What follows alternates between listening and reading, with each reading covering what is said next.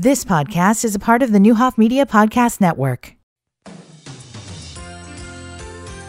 And good afternoon, everyone. I'm Steve Brandy on WDAN News. This newscast brought to you by Wright Seating and Air. Call Frank at 217-442-4027. He always answers the phone. Well, the City of Danville's Community Relations Coordinator, Rihanna Ollis, told Newhoff Media that last year's January 1st Friday's Fire and Ice event was such a wintertime hit that they've expanded the hours this year from 5 to 8 p.m. last year to 4 to 9 p.m. this year. They're doing it this Friday, January 5th, the first Friday of the month, of course. And once again, excited attendees can line up along Main Street by the David S. Palmer Arena ice skating entrance.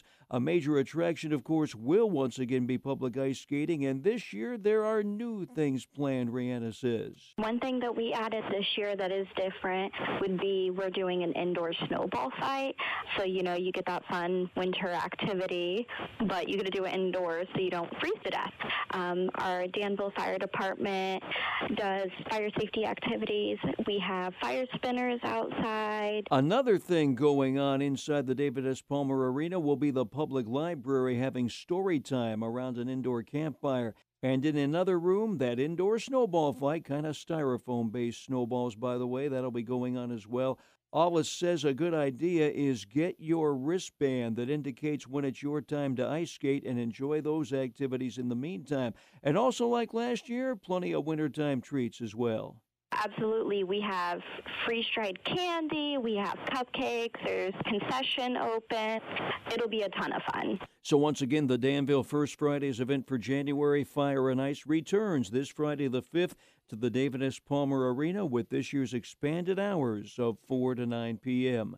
We are into the new year, and there's no time like the present to contact the Vermilion County Conservation District for building and shelter rentals for your big events in 2024. The Conservation District's Laura Danzel says from weddings to birthday parties to reunions and graduation parties, they'd love to talk to you. The most popular buildings that get rented out at Forest Glen and Kennecott are the ones that are enclosed buildings with heat and air and indoor toilets. So yes, if you're wanting, some of those like the Edgewood Center at Forest Glen or Maple Grove Lodge or the Hideaway or the White Oak Barn at Kennecott, yes, you do need to call early. In order to rent a building or shelter, you need to call 217-442-1691 for Kennecott or Lake Vermilion or 217-662-2142 for Forest Glen. You can also come in person at the Conservation District Administration Building at Kennecott or the staff office at Forest Glen. Usually, phone reservations and in-person reservations start at 8 a.m. Now, for more information on everything the Vermilion County Conservation District has to offer, go to the link at the end of this story on our website, VermilionCountyFirst.com. Area Republican Precinct Committee members have nominated two people to replace a pair of GOP members of the Vermilion County Board that recently stepped down. Nominated to replace Shelley Martin in District 3, Kevin Bodine. Nominated to replace Joel Bird in District 1, former Chief Inspector of the Vermilion County Sheriff's Department, Gary Miller. County Board Chairman Larry Bond says this should all become official at the next County Board meeting.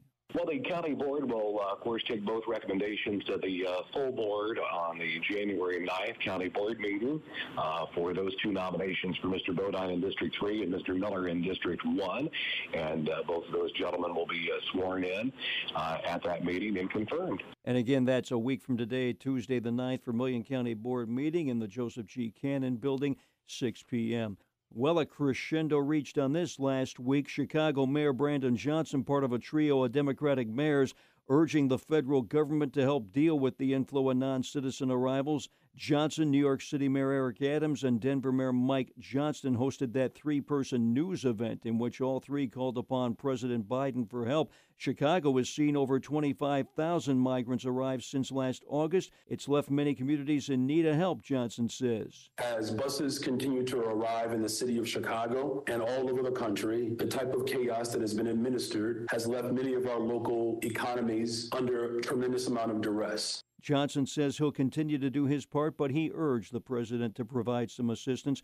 Texas Governor Greg Abbott has sent more than 80,000 asylum seekers to Democratic cities over the past year, and he's criticized the Biden administration for not enforcing the southern border. I'm Steve Brandy. You've been listening to the Newhoff Media Podcast Network. For more, visit newhoffmedia.com.